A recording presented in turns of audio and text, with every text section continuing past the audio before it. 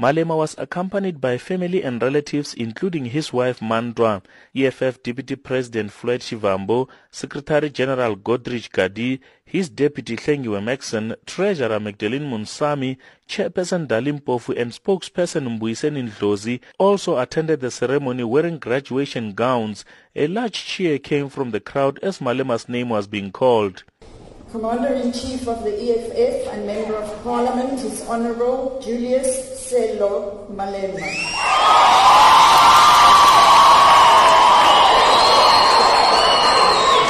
Malema was described by the university's management as a diligent student who did not allow his busy political schedule to interfere with his schoolwork and who would at times personally consult with the lecturers. The EFF leader says balancing his political commitments and studies was no easy task. It has not been an easy journey. There was a point where I had to write exams and after exam go to court when the ANC persecuted me. And throughout that period, we had to study, at the same time go through the persecutions and the courts. And many of you will remember that we also had to go through the DC of the ANC studying at the same time. Many of you will remember that the tables we were studying on, SARS has to come and take them. And we had to go look for alternative tables to study with. And the whole thing was just an intention to destroy an individual. And I refused to succumb to the agenda of my enemies. Malema was previously mocked by his political opponents over his apparent poor matric results. He says he wants to use his achievements to inspire other leaders. We all know that revolutionaries have got a responsibility to lead by example and by accumulating knowledge, because the more we read, the more we realize we don't know. And those who do not read think they know.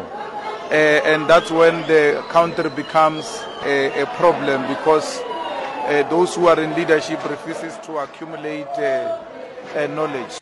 Malema walked on the red carpet before he was capped. After being capped, the EFF leader raised his right clenched fist and smiled at the crowd. Unisa Chancellor Judge Bernard Mwepe used his closing remarks to encourage other leaders to follow Malema's path by acquiring knowledge. He has also challenged the graduates to become active citizens.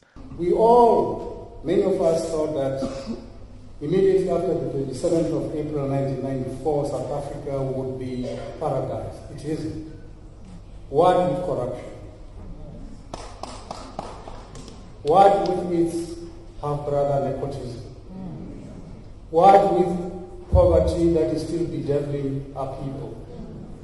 The experiment is still in progress, and for it to yield the results that we anticipated some 20 years ago, we need people who will not just be docile, but who will ask questions when the time arises, and who will hold our leaders to account for the things that they promised our nation many years ago, and so on and so forth.